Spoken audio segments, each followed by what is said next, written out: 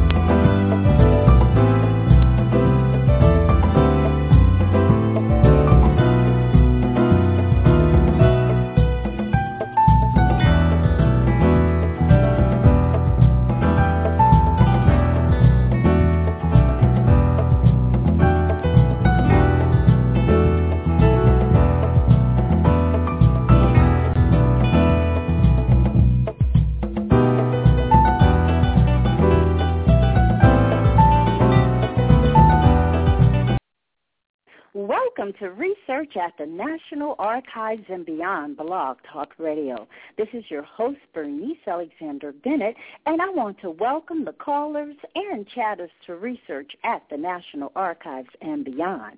I also would like to welcome the students who are in the Africana Studies class at the University of Maryland, Baltimore County with Dr. Borodjuba. Well, this show will provide individuals interested in genealogy an opportunity to listen, learn, and take action. If you have logged in as a guest and you wish to participate in the chat, you can sign in through your Facebook account or Blog Talk Radio.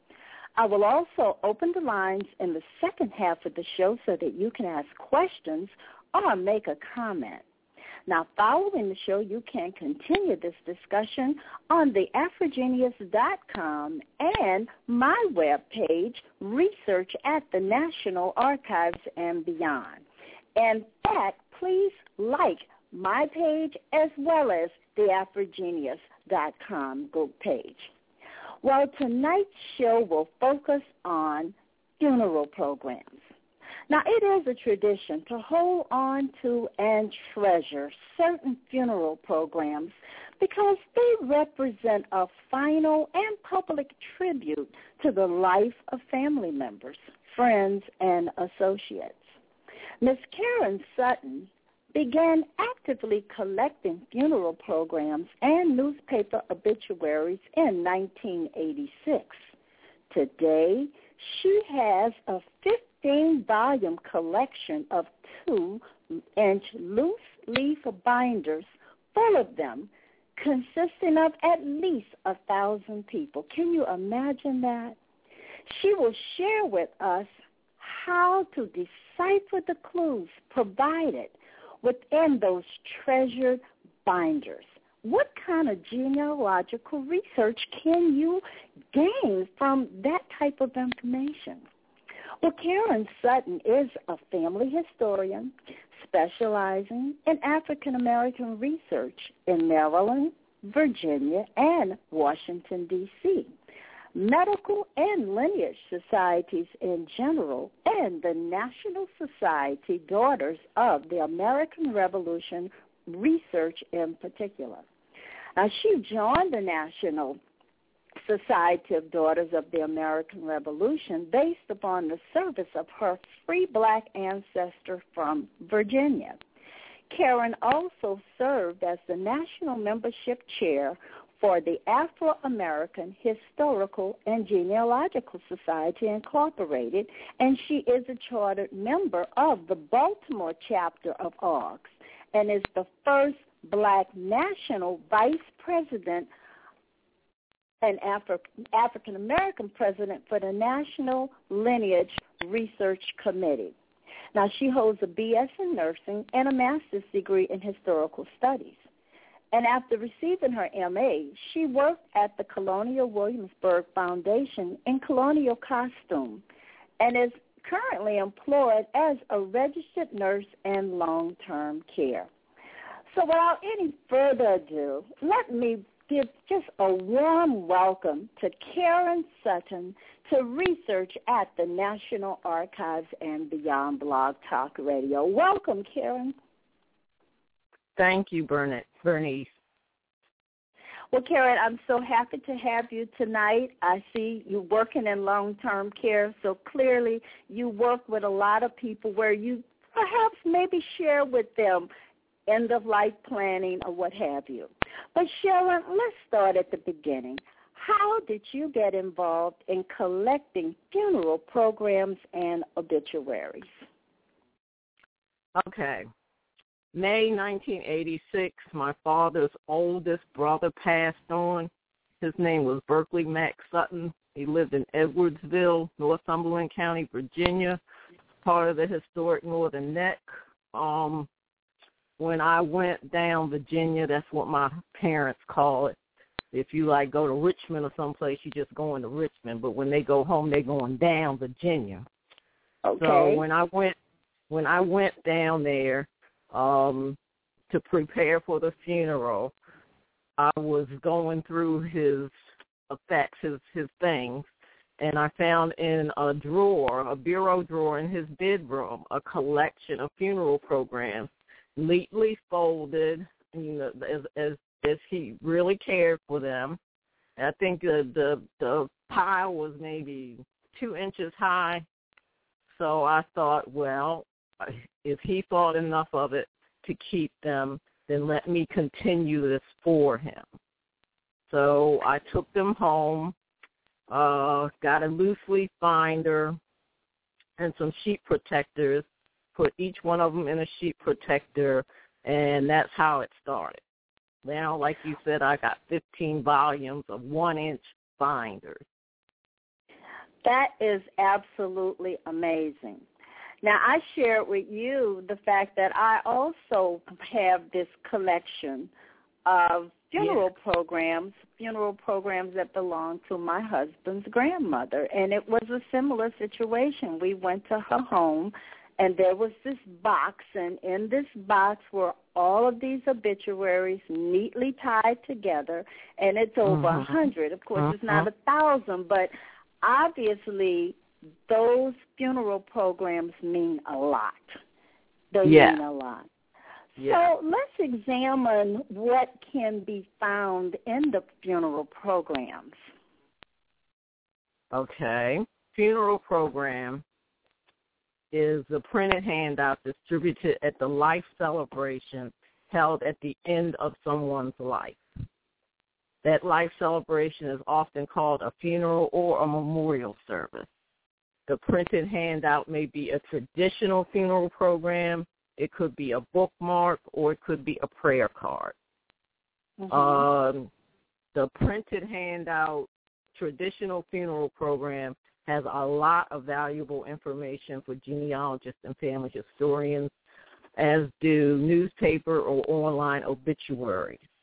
And the bookmark and prayer card, although not as much, can shed some light on a person's life.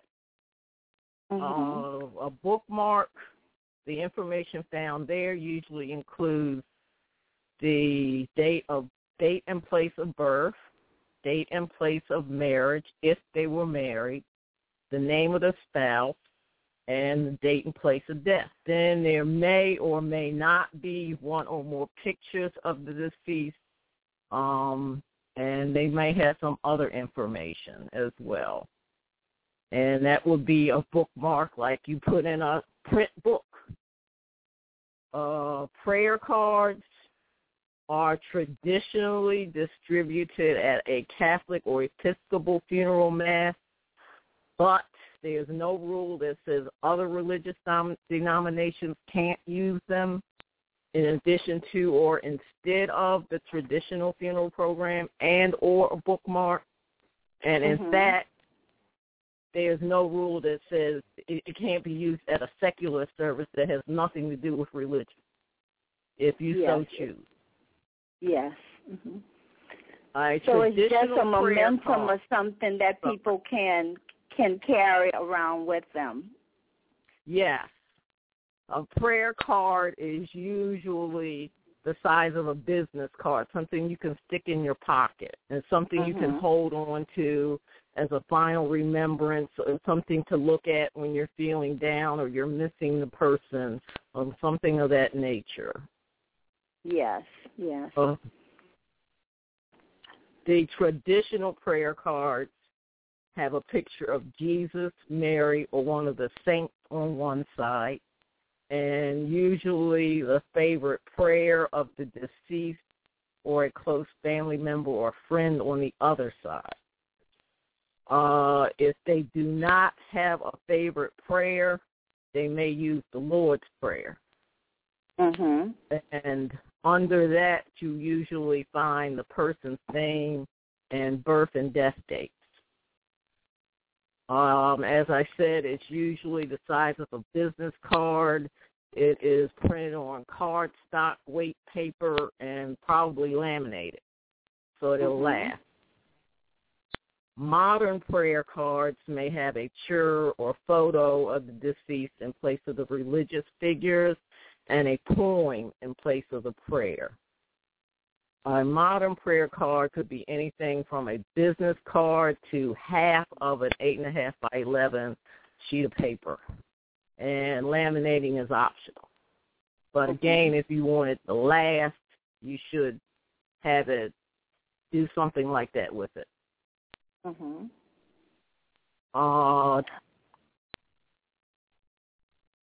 Traditional funeral programs, as we know them, is the written order of service for a funeral, memorial service, or other life celebration. I say other life celebration because some people have non-traditional funerals or memorial services, and there was even a series on some channel about that. I can't remember the name off the top of my head. But that's why I say other life celebration. Yes. This written order service sometimes includes pictures, poems, and other information, and this in addition to what I'm going to tell you about now. Okay. Okay. What information is contained in the traditional funeral program? Let me give you some terminology. Okay. The location of the life celebration. Sometimes it's just the name of the building, but usually today the full address, including city, state, and zip code, is on the program. If it's a religious celebration, the name of the officiating religious leader, the pastor, the priest, the minister, the rabbi, whoever, is generally printed as well. Mm-hmm. When the celebration is not held at the religious institution, if you have the name of the religious leader, you can probably find out what institution he is affiliated with, and thus the institution with which the deceased and or his or her family was affiliated. Church records. All that from just the cover. It may say sunrise or alpha. That's the date of birth. Sunset or omega, the date of death. Sometimes you just see these dates with no titles. Sometimes there are two dates with a dash in between. Okay. If you see the dash or just the date, the first number is the birth date, the second number is the death date. Usually sunrise or alpha is followed by the names of the parents of the deceased and perhaps the location where that person was born. May or may not say where they were born. Mm-hmm. Many older programs have three names for the mother. Usually the middle name is the married woman's the middle name is usually the married woman's maiden name prior to the advent of hyphenated last names for married women. Mm-hmm. You might remember that. That gives you a clue as to the surname of the person's maternal ancestor. Pay attention to the length of time between the dates. Do the math. This will tell you, if it's not listed elsewhere, what the person's age was at the time of death. Pictures and photographs. You may see one or more that show you what the person looked like, sometimes at various stages in their life. Unfortunately, just about all the programs I've seen, the pictures are not labeled, and you have to ask, unless you just happen to know the person and the family, who the people around them are, because you usually see group photos, and about the full details of the picture, like where were you, or what was the occasion, in addition to who is so-and-so. Mm-hmm. You may see a death notice on social media, like Facebook and Twitter. They often have pictures of the deceased along with their date of death and the relationship to the person who's posting the notice. Social media may or may not include other information.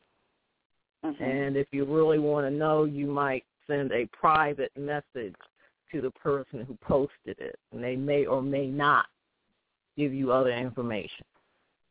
Okay, now let me just go back for a second, because you were telling us about the traditional funeral program, and then you told us about the female, and you may, if she's married, then you would see her maiden name, which is a clue to the family surname. And then the people should pay attention to the time of death, which means that death may be noted on the funeral program. However, what about the program? Going from the program, before we go to social media, what else would we find on the printed program that would have wonderful genealogical value many, many years later when somebody is going to look at that funeral program? Okay. If you see a program for a multiple life celebration, 2 or more people, I've seen as many as 3. That usually means a tragic, fatal accident or foul play, like a murder-suicide, homicide, or arson. But at times it could mean a grief-stricken spouse literally cannot live without the person they spent a good part of their life with and follows them within days. The latter, the grieving spouse, was presented in the recent documentary Homegoings this past summer on PBS. But in either case, you want to look for newspaper articles. Definitely an accident or foul play would have made the news. Other information, sometimes a whole person's life, you only have a nickname for them. So in the funeral program, you will learn the person's real or legal name.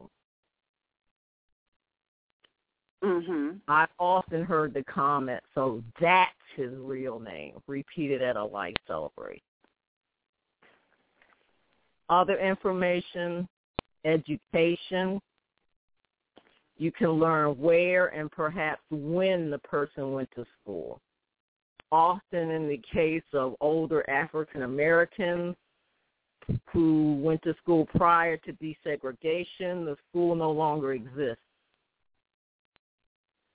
For example, just a couple of weeks ago, Selma Stewart posted a notice on Facebook and sent an email to Afro-Genies about a project to preserve Cortland School in Norfolk, Virginia. I'm sure when Eula Riddick and her surviving classmates pass on, that school will be mentioned in their funeral program. Yes, yes. Religious institution. The one that the family attended, or at least the deceased, is probably the location of the service. or the name or names, if you attended more than one in your lifetime, may be given in the obituary portion of the program. Mm-hmm. I'm sorry. Generally, if the person belonged to or just attended a particular religious institution for any length of time, the life celebration is held at that facility.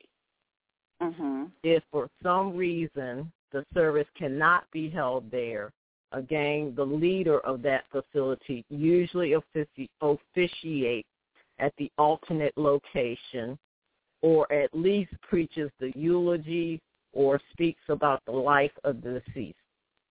Mm-hmm. That information will be listed in the funeral program. Okay. Generally, if the person was the head of, again, the minister, the rabbi, somebody of that level, or belonged to any ministries in the religious institution, that information is also provided. Some ministries, common ministries, deacon, deaconess, trustee, choir member, usher, Sunday or Saturday school teacher, things like that. If the head or leader of the institution passes on, there's usually some kind of news story about that. For instance, here in Baltimore, Monsignor Edward Miller, he was the pastor for St. Bernardine's Catholic Church here in Baltimore. Right around Christmas time, he passed suddenly of a heart attack. His story was told in print and in media. Mm-hmm. And unfortunately, I was not able to attend the service, and I don't yet have a copy of the program. So if any of your listeners have or know somebody who has and is willing to copy it and donate it, I'd love to have it. Okay. And I would be happy to reciprocate. Yes. So we have the program. And the program, is there a certain order that you have seen in those thousands of funeral programs? Do you always see the same information, or does the information change as far as the template is concerned? There is certain basic information that should be included in an obituary. I've only seen one that I couldn't glean any information from. Mm-hmm. But it should include birth, death, again, marriage, if they're married, or a life partner, or somebody they were involved with for a significant length of time, education, employment, and sometimes social or service activities, the age, cause of death, survivor. All of that may or may not be included in the obituary. Right. That's usually the inside front cover. Okay. The obituary, and then on the other side, inside, is the order of service, actually the flow of the program. Now, that's saying that you have a simple funeral program that is a bifold of an 8.5 by 11 sheet of paper. Yes. Some now have funeral programs that look like books. Yes, they do. Multiple I've seen pages, them. Yes. Ledger-size paper, full color. Oh, yeah. Once upon a time, a funeral program was all black and white. On white, with black print on white paper. Mm-hmm. Now sometimes you see colored paper. The print may be in different colors. They got 3 or 4 or 5 pages of pictures, maybe 1 or 2 or more pictures, not pictures, but pages of comments from friends and family, their remembrances of the person. Yes. Usually on the back, you would see pallbearers and flower bearers, or flower girls. In the beginning, it was flower girls, but now that we're being politically correct, if there are flowers, it may say flower bearers, pallbearers. Traditionally, the people who carried the casket out of the church were men. Now, I have seen a couple where there were female and male participants and female and male flower bearers. Yes, yes. And, what you're saying, though, with the names of those individuals, I mean, when you talk about genealogical value, they're naming the people who are involved in the homegoing celebration. Those people can actually end up being people you've turned around and want to research, because you're looking for, well, what relationship do they have to the deceased? Exactly. And it may answer even more questions. Could they be family members? Could they be very close friends?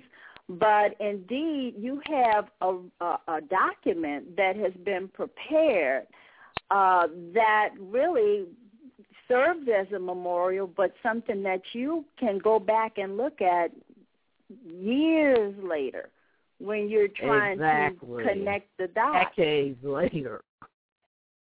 Yes. Yeah. And I guess with those thousands of obituaries that you have, you probably have a wonderful history about the community, as you say, going down to Virginia.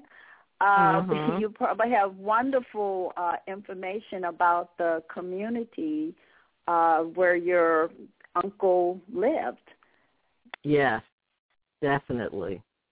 Yes. Different churches, different ministers at various points in time. Yes, right.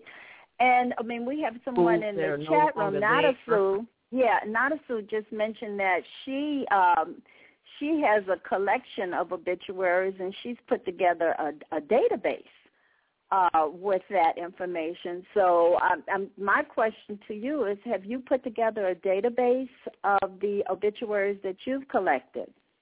I am working on that, and so far I've gotten to volume 5.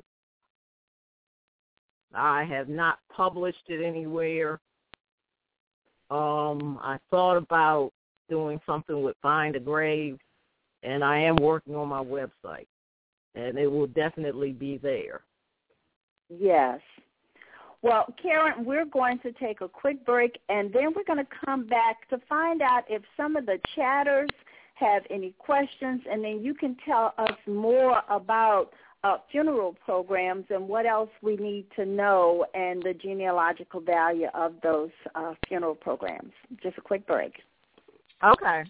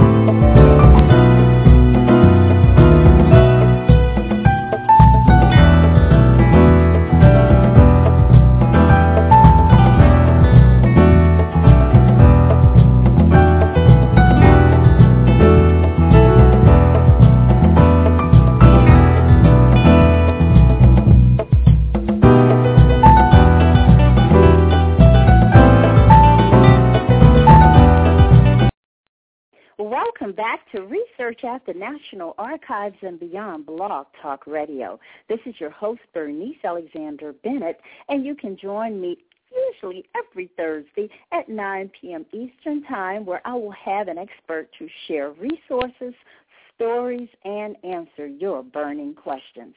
Remember, all of my guests share a deep passion and knowledge of genealogy and history. All of my shows are available as a podcast immediately after the broadcast, and they can be downloaded from Blog Talk Radio and iTunes. You can also find the archive shows on my website, jeanniebroots.com. Now, you have been listening to Karen Sutton, and the lines are open for you to ask a question or make a comment, and we already have a question that's coming in. And so, Karen, I'm going to take this question from area code 410. So area code 410, you are live. You have a question or a comment? I'm going to take this question from area code 410. Hi, Karen. Hi. Guest, could you please turn down your sound on your computer so that we don't get a echo? Feedback? Okay. Thank you. Hi. Guest, could you please turn down your sound on your computer? This is Eleanor Thompson calling. I'm just curious as to know, what was the oldest funeral program that you have?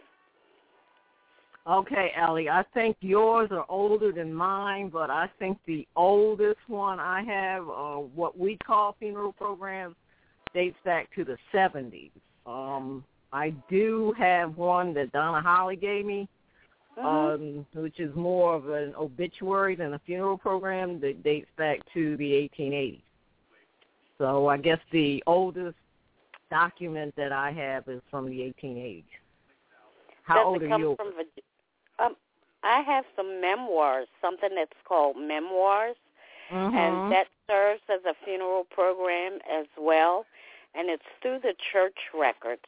I have one as old as 1864. Wow. So I was just curious, did you have any funeral programs such as little memoirs as well? Okay. Things of that nature. My maternal grandfather died in 1954, and they gave me the book. It's really pamphlet size, but it's a little book that shows, it has the obituary in it. It has, I guess it's the book that we now call the sign-in book, because it has the names of all the people who attended the service, as well as the date and time and place and all of that. So that would be 1954. 1954. Right. And actually, you just brought up something, and that's the funeral, the book that people sign in. I mean, there's great genealogical value as to the people who attended the funeral. I mean, we're talking about the programs, but really, I mean, those books are very valuable because it's the guest list. And with that, they put addresses in the guest list that would also help individuals when they're trying to reconstruct the community. So, guests, thank you so much for calling in. Well, why don't you tell us about some of the resources that you have found to help people put together a funeral program. Okay. If you just Google or Bing how to write a funeral program, you'll come up with several websites. I do advise that you do plan in advance, because usually when someone passes on, you have a week or less to plan a funeral or a memorial service. So it would behoove you to plan in advance when you have time and you're thinking more clearly.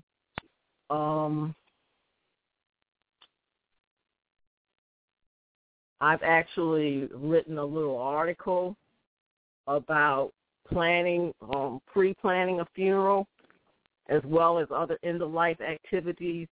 And the first thing you want to do is do your advance directive. That's sometimes called a living will. And each state has a form that you can fill out that has to be witnessed, not necessarily notarized, but somebody outside of the immediate family has to witness it, saying whether or not you want to have CPR done on you, whether or not you want to donate specific organs or anything of that nature, a legal will that says what you want to do with your personal assets so that people aren't fighting over it. If you are fortunate enough to have a significant amount of assets, including money, saying who gets what, and if you want anything to be donated, say, to an organization.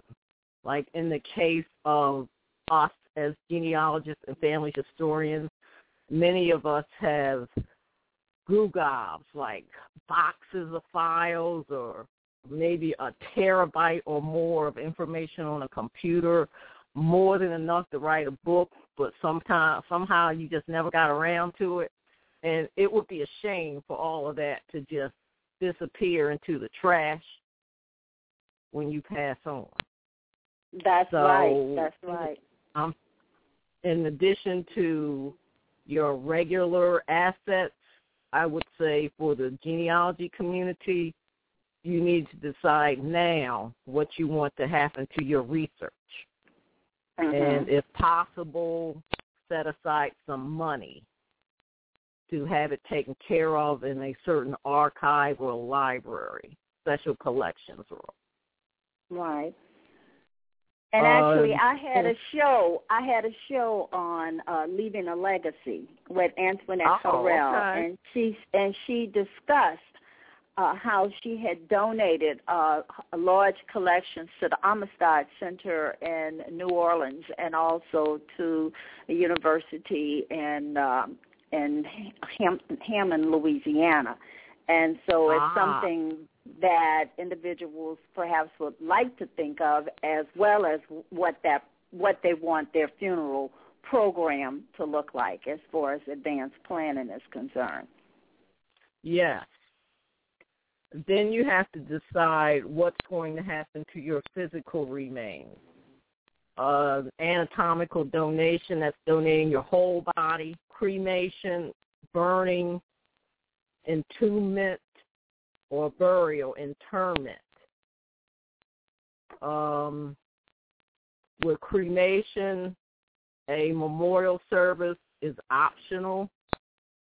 Even anatomical donation, you could have a memorial service with something in the program that says the person's body has been donated to science. Entombment is usually above ground in a mausoleum or building. Interment is usually in ground. Then you have to think about the selection of a mortuary establishment or firm, somebody to handle all the arrangements. There's an old joke about, don't go through all that. Just dig a hole in the backyard and throw me in it. Unfortunately, that's not legal. So you have to go through some kind of mortuary or crematory establishment. Then, again, preferences for a life celebration. Funeral service means that the remains are present. Memorial service means the remains are not present. You could have the remains, if they are cremated, in a very, very beautiful urn, and you can have the urn and maybe God knows, in the place where the casket would be. And if you have a memorial service with the cremation option, the ashes are referred to as cremains, where we call a body remains. Then you want to think about the format for the celebration. Is there going to be music? One of my sorority sisters does not even listen to music, so she would probably be very offended if there was a lot of music at her service. reflections of the life of the deceased should be given by a family member or a friend. You may have media presentations. You talked about the CD that the funeral home usually has now. Well, that seems to be the new trend now, to have the CDs of the life of that person shown, yes. Yes, so the mortuary professional would ask you to give them copies of pictures of the person at various stages of their life, and they will make a presentation out of it and put it to music and put it on a CD that is usually displayed at the viewing. Mm-hmm. Printed handouts, we already talked about the prayer card, the bookmark, and or the written obituary. Mm-hmm. Now, what about the person? The person is deceased and they don't have family members. What kind of program would we find on them, if anything? That's a very good question. As I understand it, if you have no assets, say, God forbid, I guess I shouldn't say God forbid, because there are homeless people and sometimes they pass on the street. I believe the state health department is in charge of taking care of their remains, and probably there would be no formal service if there is no one to demand it, and I should say no one to pay for it, and that the person would just be cremated and their remains placed in some, for lack of a better word, pauper's field. Mm-hmm. But there should be some documentation I would have to find out where those records are. Right. But, when we start talking, going back to the whole funeral program, I mean, it looks like now we have groups that are trying to collect these programs and digitize these programs. And can you tell us what you know about any groups that are collecting and digitizing funeral programs and obituaries? Well, just last night I found out that Family Search has offered, their team is the Year of the Obituary, and that they are actively collecting obituaries, newspaper obituaries, as well as funeral programs, and asking people to take their collections to a local family history center where they would digitize them. Mm-hmm. I think I need more information before I could commit to something like that. Yeah. I actually am involved in something similar where Virginia Historical Society, Family Search, and the Middle Peninsula African American Genealogical and Historical Society, that's the Black genealogy group that handles the Northern Neck and Middle Peninsula of Virginia. In 2009, they got together with these other two groups and collected funeral programs from members and neighbors, and Virginia Historical Society digitized them, and Family Search is now in the process of indexing them. But It will probably be another year, at least, before this is available to the public. Right. And then what do you know about Allen County? Allen County, Fort Wayne, where the first IBGS was, the Allen County, Indiana Public Library has an online obituary database with obits dating back to 1841. So if you Google or Bing Fort Wayne, Indiana Public Library obituary database, you should get to it. And they have a lot of information. So basically, you're saying the value is so strong that this information should not be thrown away, that it goes way beyond the life celebration, because after the celebration you have this piece of paper with names in it. So funeral programs are extremely valuable. Yes, they are extremely valuable. For the ordinary person, that is the only biography they will ever have. Yes. So it is worth saving. And part of my mission is to, again, make that real to people and to save as many as I can and encourage others to do likewise. Yes, yes.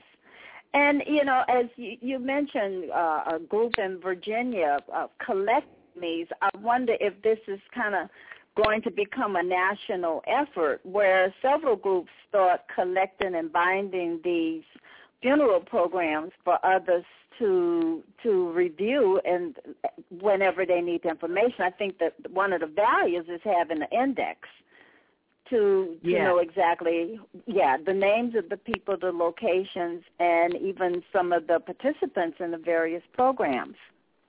Yes, because if you participating in any way, you were significant to the person who died. Yes.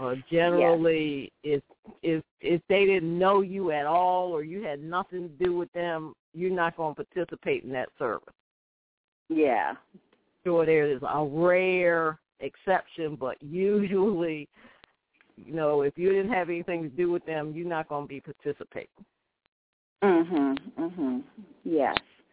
Well, what else can you tell us? Believe it or not, it's getting close to the end of the program, but what else can you tell us that we need to know and understand about funeral programs, or any kind of words of wisdom before we close out for tonight? Okay, again, plan now for later while you're clear-headed. And even if you don't have money to pay for it, and some people actually do that, my sister's husband's cousin actually planned his entire service and paid cash money for it. Way back in, I believe it was 1970-something, and he just passed last year. So if you are fortunate enough to be able to do that, please do. Now the death industry is big business, and it can cost a small fortune.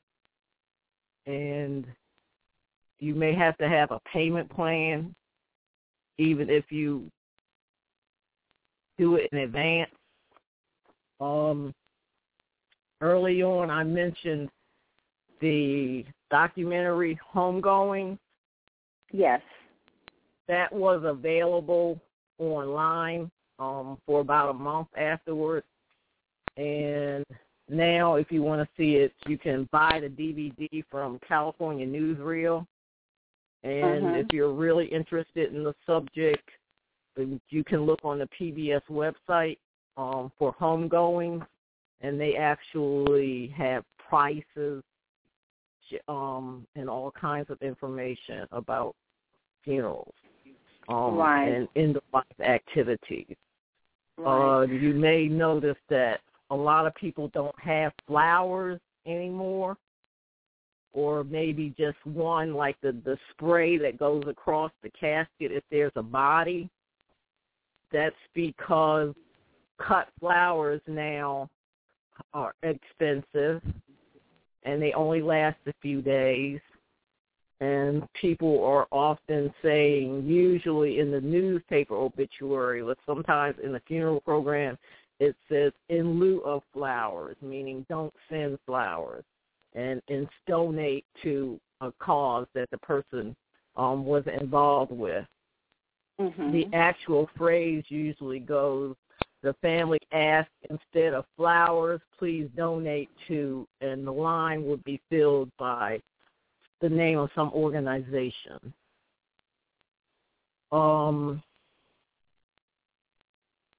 You may see military service, like if the person was in the Army, Navy, Air Force, Marines, or Coast Guard, even the Marines. And if they were, they can have military honors either in the service itself, in the facility, or they can have it at the graveside, usually at the graveside. I think I mentioned employment, social service, external organizations you belong to.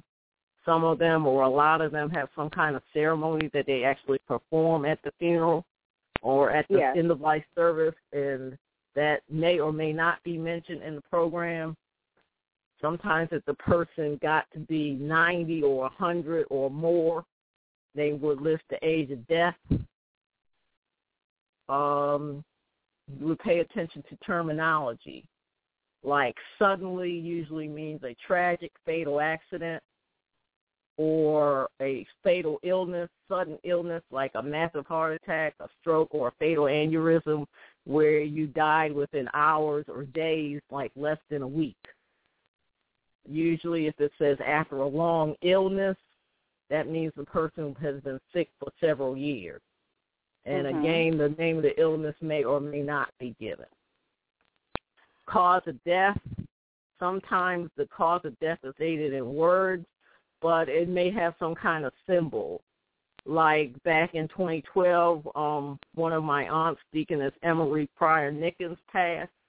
Her funeral program, in the upper left-hand corner on the back was a little purple ribbon. I had no idea what that purple ribbon was. So I Googled purple ribbon on the computer and found several websites that said that there are awareness ribbons. And a purple one, in her case, meant Alzheimer's, which is what she had. Okay. That's an interesting clue. Well, we actually have a caller coming in. And caller, please mute the sound on your computer. Caller is from area code 812. Do you have any questions or comments? Yes, I do have a comment. This is Professor Bachwa from University of Maryland, Baltimore County, and I had my class call in. And I just want to thank Karen and yourself for a wonderful program. I've learned so much, until somebody really takes the time to take something that we see all the time and we kind of take it for granted, but until somebody takes the time to really sit down and walk us through it, do we actually see how important it is in our lives. Right. So everybody should start to really consider saving those kinds of things, preserving that kind of history, and the tips that Karen has given us in terms of preparation. That all makes so much sense. My mother did it. She actually, I actually found the names of the pallbearers she wanted written down on a piece of paper next to her, by her little table that she used to always sit at. And I could have just thrown it away, but I'd kept it for years before she actually passed away. And when she actually passed away, I was able to show that to my sister and say, this is who Mama wanted to be her pallbearers. And that's exactly who we had. Right.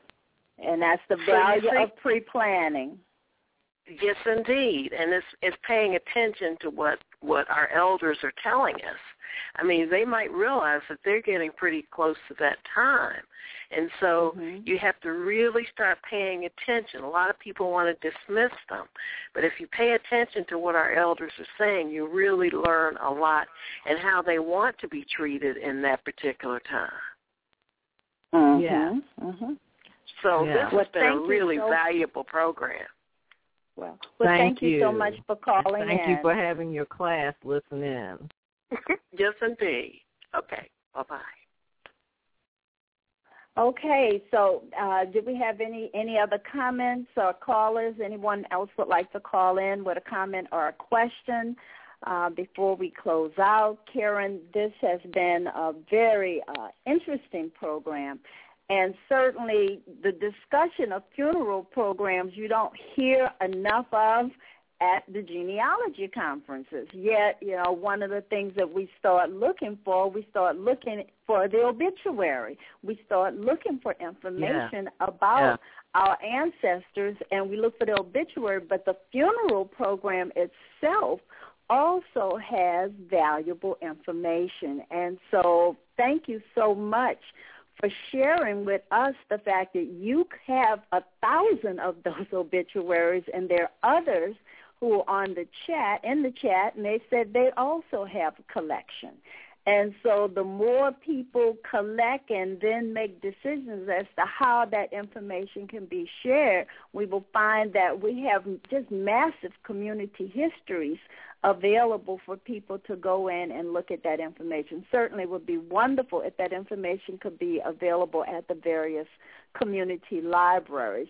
I'm even trying to make a decision as to whether whether I might bind the obituaries I have, because I put it on Facebook and told people I have these obituaries, and people have contacted me, and I've actually been able to send them the actual funeral program of a deceased person. So it's just something that we need to just keep talking about. I mean, it's valuable information. It certainly isn't morbid information. It's life. And it's part of the life experiences that we research all the time. And so, Karen, I want to just thank you so much for joining me tonight. So I'd like to just tell everyone. Thank you so much for inviting me. Well, thank you. I'd like everyone to tune in on Thursday night. I'm going to rebroadcast an interview, and this interview was with Robin Smith. And her discussion was on, do you have an artificial brick wall? We had so many people on that call. It was on a Saturday, and I'm going to rebroadcast it this Thursday so that you all can listen. I'm going to open up the chat so we can chat about that artificial brick wall that may not be so artificial after all. So I want to just say have a great evening. Thank you so much, Karen Sutton, for sharing information on funeral programs. And please remember, everybody, your ancestors left footprints. Therefore, you shall follow the clues that are presented to you through oral history, family records, and research at the National Archives and beyond. Thank you so much for joining Research at the National Archives and Beyond Blog Talk Radio. I look forward to you joining the show on Thursday night. And remember to listen to the African Roots podcast with Angela Raji on Friday, and Nurturing Our Roots with Antoinette Harrell on Tuesdays and Wednesdays. This is your host, Bernice Alexander Bennett, and good night. Good night, everyone.